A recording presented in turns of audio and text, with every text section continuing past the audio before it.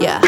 Hello, listeners. Welcome back to another episode of the Jones Chronicles. I'm your host, Christina. Before we take a deep dive into some fascinating characters from history, particularly those that enjoy murdering people, I have a bone to pick. And it is with fat bitches. Man, you know what? I'm tired of you! I'm tired of this shit! Now, before I come off like a straight up asshole, let me throw out a caveat. If you are a beautiful, full-bodied Lizzo, I like to put myself together and I like my thick curves and my thick thighs and this is just how I am. But I'm situated with it. Like, I clearly have washed all of my parts in the shower. And there's some that I don't miss because they're stuck to my skin. Those are not the women I am referring to when I say fat bitches. I mean those bitches. The one that's always in the handicap style, stinking like fucking bologna, fish, tuna, and eggs, had a baby, and it was your name. Like, those bitches, the type that's on the fucking stroller, just walking around in they scooter all day, but keep getting heavier and heavier. The ones that just don't give a fuck. The ones I gotta go in Walmart and absolutely throw on a mask because even if it wasn't COVID, because that's how bad you smell. I'm tired of these fat bitches that I have to deal with and see. It's disgusting. I shouldn't have to see it because it's not like you did not choose that lifestyle, because you did. There are some people, that have a thyroid condition or whatever the fuck that can't get them to the situation where they need to be. But let's be real. These ho-ho bitches over here, right? There's nothing wrong with them. They just like to fucking eat and won't put down the fucking fork.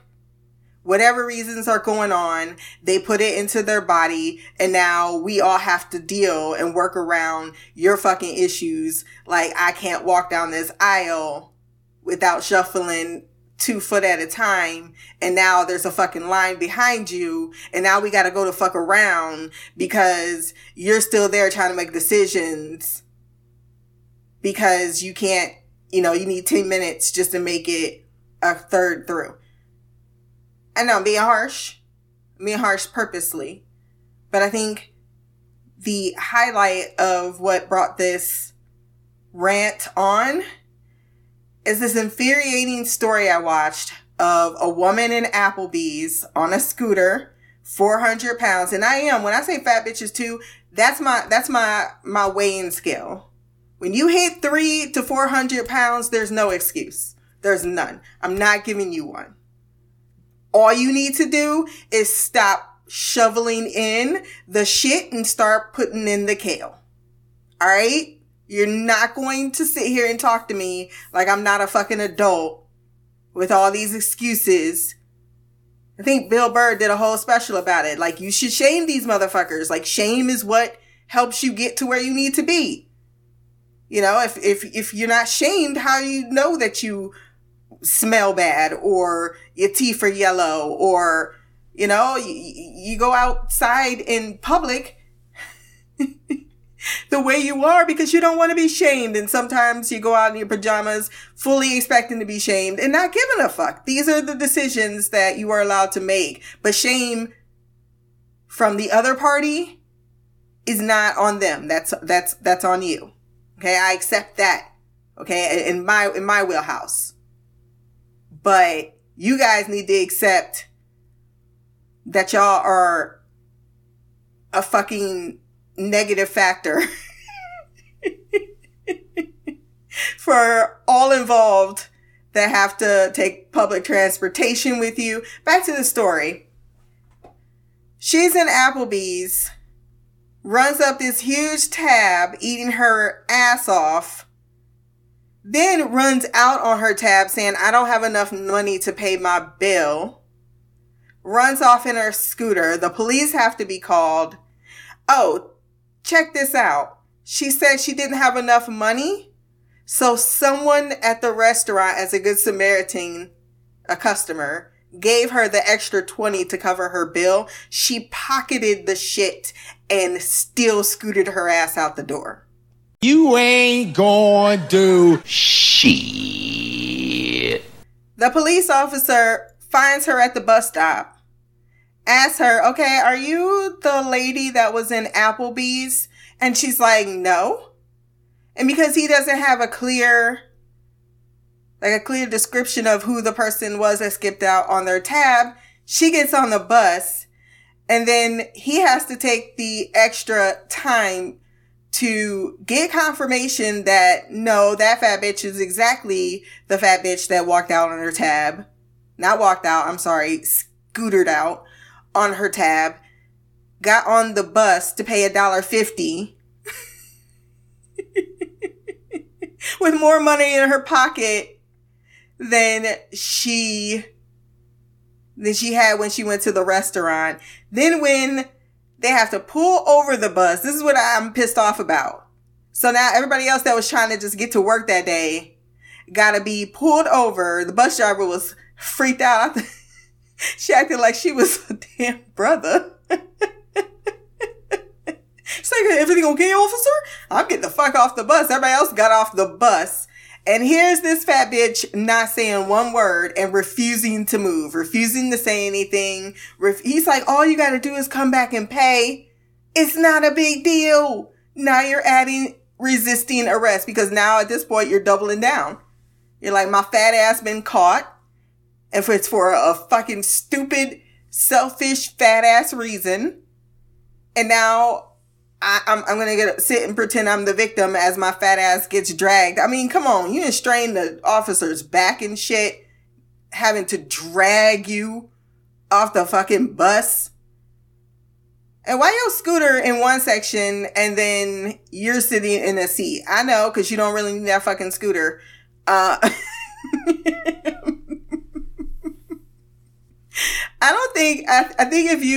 think if you are not having issues with your legs and you just can't walk because you've gotten that fat, then you have to live with the consequences. Oh, that's so mean. I know. I don't mean it completely, but I kind of do. That's the dark shadow side of me that I'm just letting free loose out of the bag. So eventually she gets arrested. And of course the charges are all dropped. All of this is just, it's just a waste of fucking time because you're a fat bitch. And that is a shame on society, and we need to do more speaking out about these parasites, because they gotta stop. They need to be stopped. Now that I've gotten that out of my system, let's talk about a man who just wanted to know what that flesh tastes like.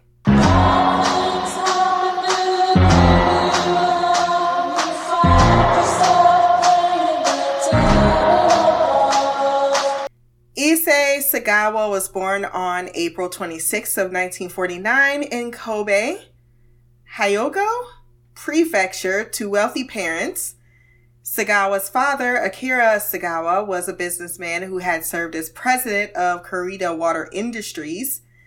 Sagawa was born prematurely and reportedly was small enough that he could fit in the palm of his father's hand, which is relevant considering something is clearly wrong with this person's brain. He immediately developed enteritis, a disease of the small intestine. Sagawa eventually recovered after several injections of potassium and calcium in saline. His fragile health and introverted personality led him to developing a strong interest in literature. Sagawa's first experienced cannibalistic desires, however, came when he was just in first grade after seeing a male's thigh.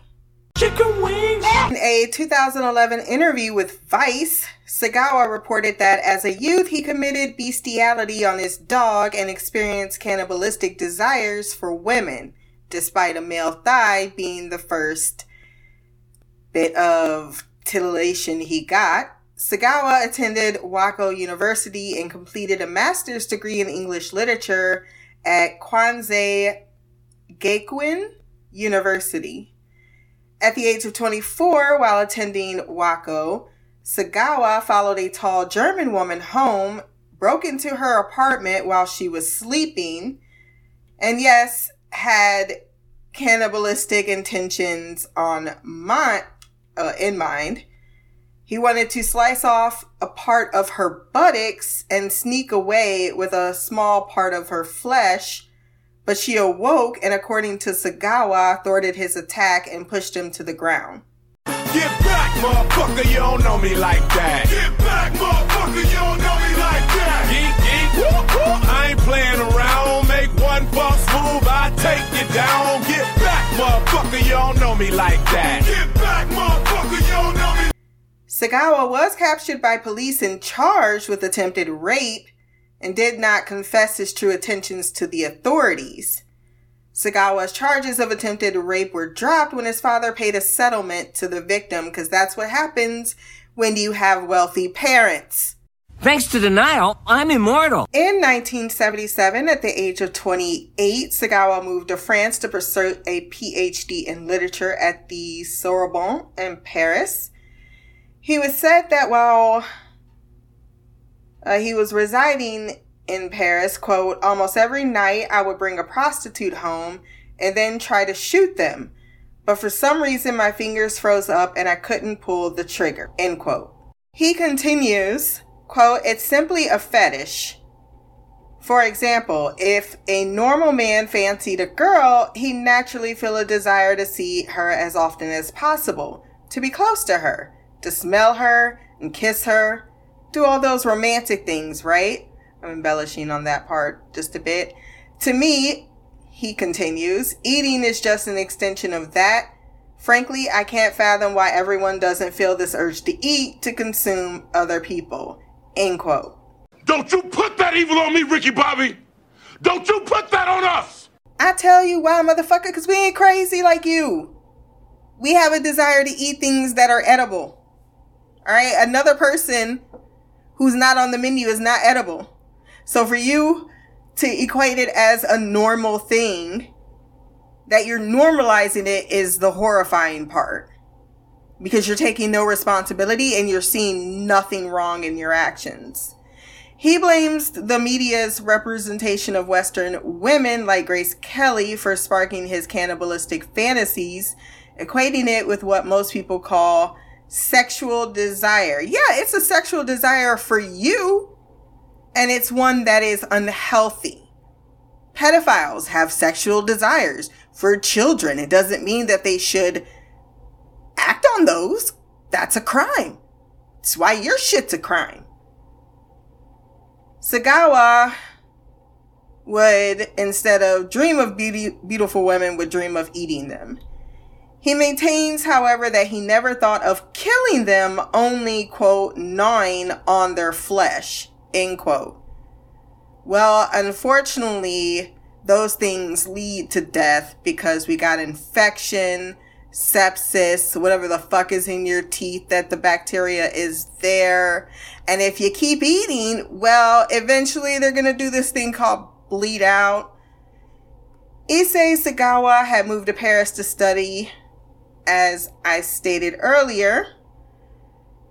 And that is when he met Renee Hartevelt, who was a Dutch student studying at the same university. Over time, Sagawa struck up a friendship with her, occasionally inviting her to his home for dinner. At some point, he gained her trust, which is unfortunate for her. He had attempted to kill her once, unsuccessfully, before actually murdering her. The first time, the gun misfired when her back was turned, Though most would take this as a sign to give up, it only pushed Sagawa further down his rabbit hole. Quote, "It made me even more hysterical, and I knew that I simply had to kill her." End quote. For most other people, they might have heard something that sounded like a bullet ricocheting off in close proximity to oneself and went, this motherfucker got a crazy ass look on his face. I think I'm not going to come over the very next night to have dinner with him again. And that's exactly what she did. And that is the night that he killed her. This time the gun fired and Hartevelt was killed instantly. Sagawa only felt a moment of remorse before he became elated. Quote, "I thought about calling an ambulance, but then I thought, hang on, don't be stupid. You've been dreaming about this for 32 years and now it's actually happening." Chicken ring, hot dog and bologna, chicken and macaroni, chilling with my homies. Chicken ring, hot dog and bologna. And just to make a mockery of his only natural desire, after killing her, he raped her corpse, then began cutting her open. Quote, "The first thing I did was cut into her buttock. No matter how deep I cut, all I saw was the fat beneath the skin. It looked like corn, and it took a while to actually reach the red meat," Sagawa recalled. He continues, "The moment I saw the meat, I tore a chunk off with my fingers and threw it into my mouth. It was truly a historical moment for me." Yeah, because you now became a murderer. You indulged in the thing you've been wanting to do, involving the factors that you yourself claim aren't involved in it. And now you've accomplished your goal. Ultimately, he said his only regret was that he hadn't eaten her alive. Fuck me. He hadn't eaten her alive. Issei Sagawa awaited his trial for 2 years in a French prison. When it was finally time for him to be tried, French judge Jean-Louis Bourgier declared him legally insane and unfit to stand trial, dropping the charges and ordering him to be held indefinitely in a mental institution. Bullshit! Now, I am not a lawyer, but I do know that to be declared legally insane, you have to have no premeditation, which we clearly see he had, disordered or illogical thinking. He knew what he wanted. He'd been trying to accomplish this goal, and then he found the perfect person in which to enact his crime. And instead of calling the authorities, he made a conscious choice to say, nah, this is what you wanted. Get to work. And they declared him legally insane. Then they deported him back to Japan, where he was supposed to spend the rest of his days in a Japanese mental hospital. But of course, because he's wealthy, he didn't. Because the charges in France had been dropped, the court documents were sealed and couldn't be released to Japanese authorities. Therefore, the Japanese had no case against Issei Sagawa and no choice but to let him walk free. This is not okay. And on August 12th of 1986, Issei Sagawa checked himself out of the Matsuwa Psychiatric Hospital in Tokyo.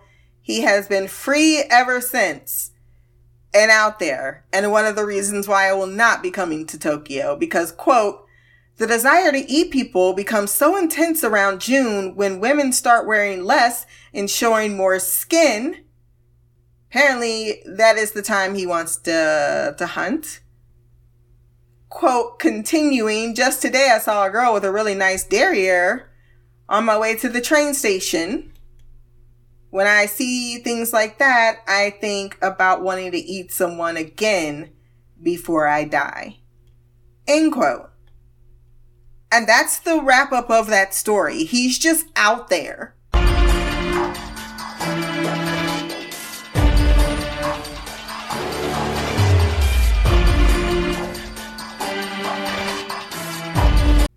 unlike that Pedro guy that got out of prison and was never seen again, we're pretty sure that he wasn't just murdered and dumped and no one else talked about it, because that's more justice than the justice system has done. But my guess, he's probably in Dubai finding ways to make his fantasies become true, because that seems to be the place where all of the weird shit goes down. Yeah, I heard about them damn porta potties. I will never not unhear that, and I wish I didn't know. Which leads us to another pretty wild story involving a man with a fetish who called himself the pig farmer. Or at least maybe that's just what the media dubbed him. Robert William Willie Picton was born in 1949. He was raised on a family-owned pig farm in Port Coquitlam, BC.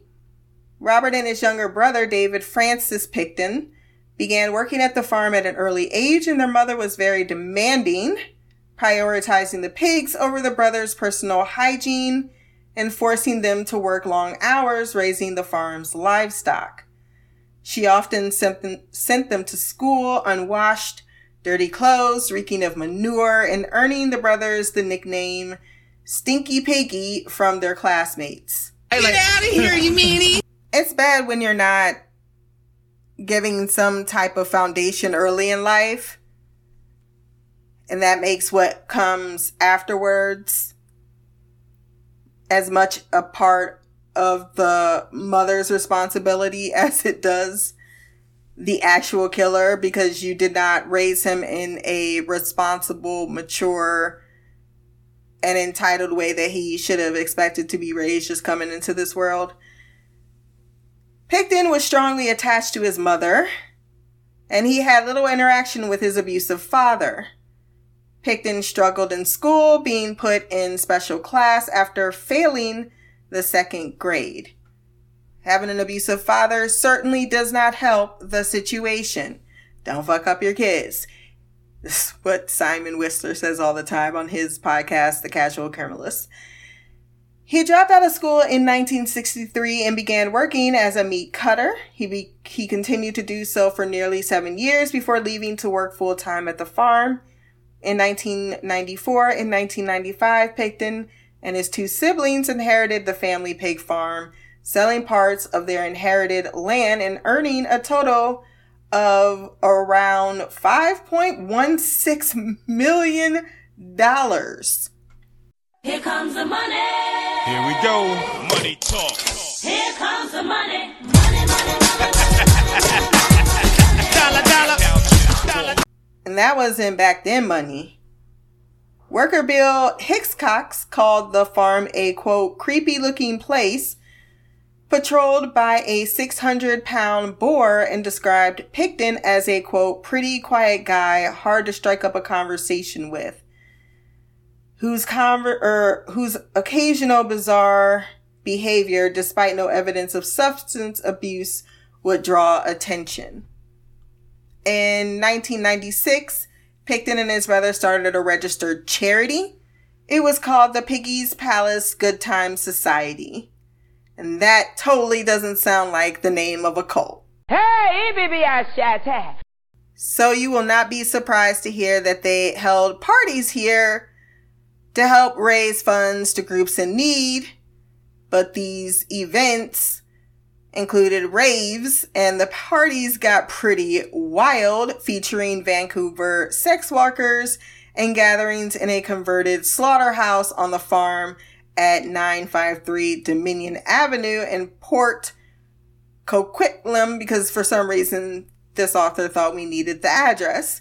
These events attracted as many as 2,000 people, and members of the Hells Angels were known to frequent the farm, no matter how much the host apparently smelled. Subsequently, the Picton brothers ignored growing legal pressure and held a 1998 New Year's Eve party, after which they were faced with an injunction banning future parties. The police were, quote, authorized to arrest and remove any person attending future events at the farm. The society's nonprofit status was removed the following year for inability to produce financial statements.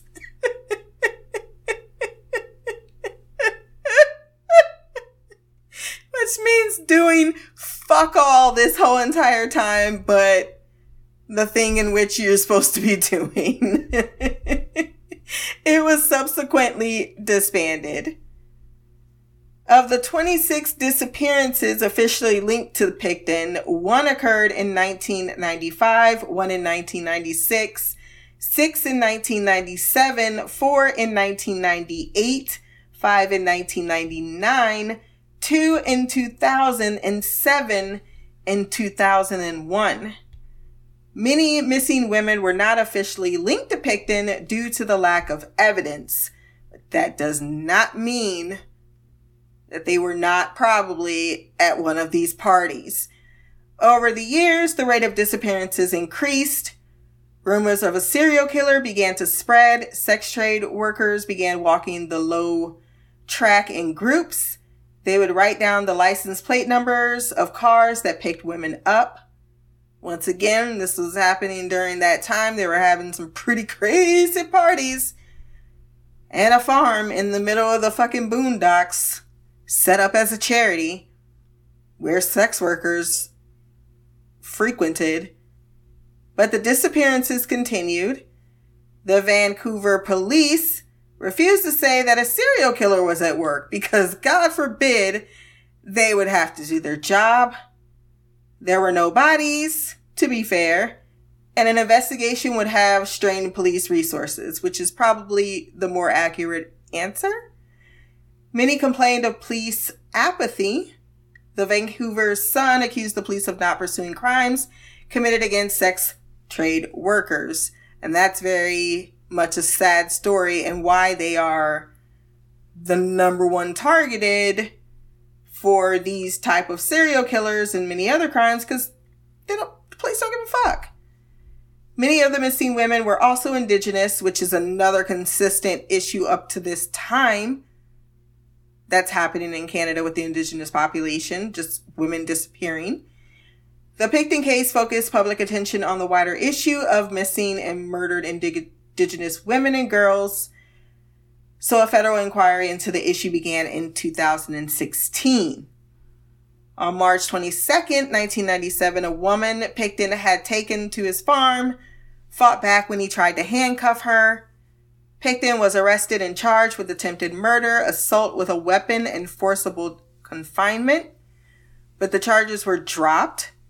The woman was not seen as a good witness due to drug addiction. Are you fucking serious? Well, come on, Gavacho, you the law. Do your job. Do your fucking job! Picton just claimed she was a hitchhiker who had attacked him, and the police were like, sounds about right. All those bruises on you, handcuffs dangling off. Not gonna go and search the property to confirm your story. You're just a crazy drug addict. In spring of 1999, an informant told the Vancouver police that a friend, Lynn Ellingson, had seen a woman's body hanging out at Picton's farm. Ellingson was questioned by police and denied the story. Much later, she confessed that she had in fact seen the body. She did not report it because she feared Picton and depended on him for drugs. Early in 1999, Bill Hiscox informed the RCMP that a friend of Picton had told Hiscox that she had seen women's clothing, purses, and ID papers at the pig farm.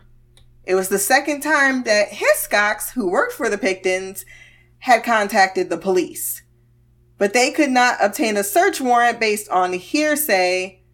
They required an eyewitness report or physical evidence. I feel like if you got enough circumstantial reports, that would be enough for a warrant to do at least a cursory search. On February 6th of 2002, police executed, finally, only years after more women were murdered, a search warrant for illegal firearms at the Picton property, not for the things in which people were saying is going on there.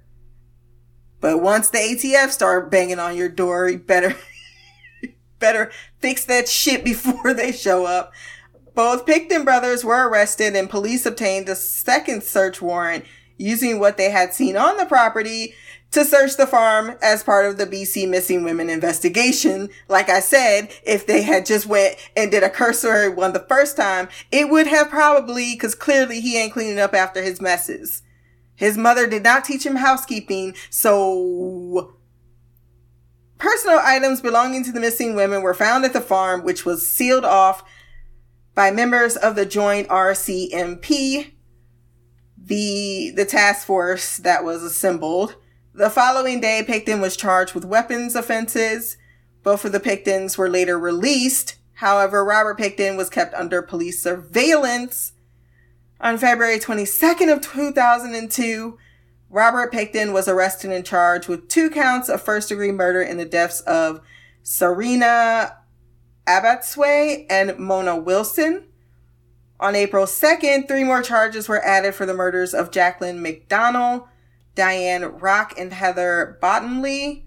A 6th charge for the murder of Andrea Josbury was laid on April 9th, followed shortly by a 7th for Brenda Wolfe. On September 20th, 4 more charges were added for the slayings of Georgina Papin, Patricia Johnson, Helen Hallmark, and Jennifer Ferminger.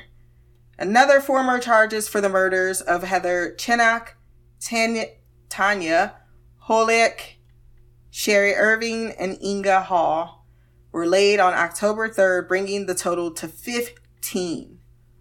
On May 26, 2005, 12 more charges were laid against Picton for the killings of Cara Ellis, Andrea Borhaven, Deborah Lyon Jones, Marnie Frey, Tiffany Drew, Carrie Koski, Sarah DeVry, Cynthia Felix, Angela Jardine, Wendy Crawford, Diana Melnick, and Jane Doe, bringing the total number of first-degree murder charges to 27. Excavations continued at the farm through November of 2003. The cost of the investigation is estimated to have been $70 million by the end of 2003. The property is currently fenced off under lien by the Crown in right of British Columbia. In the meantime, all the buildings on the property, except a small barn, had been demolished. Forensic analysis proved difficult because the bodies may have been left to decompose or to be eaten by insects and pigs. On December 9th of 2007, he was found guilty by a jury on 6 counts of second-degree murder. He was sentenced to life in prison. He was granted no chance of parole for 25 years. He has no chance of parole for 25 years? How about never?